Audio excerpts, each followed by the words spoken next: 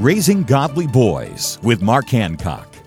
Now is the best time in history to raise a boy. Michael Reichert makes that claim in his book, How to Raise a Boy. At first, it may seem like he is wrong, since boys are falling behind their female peers in almost every area. But Reichert says those statistics are what makes it a great time.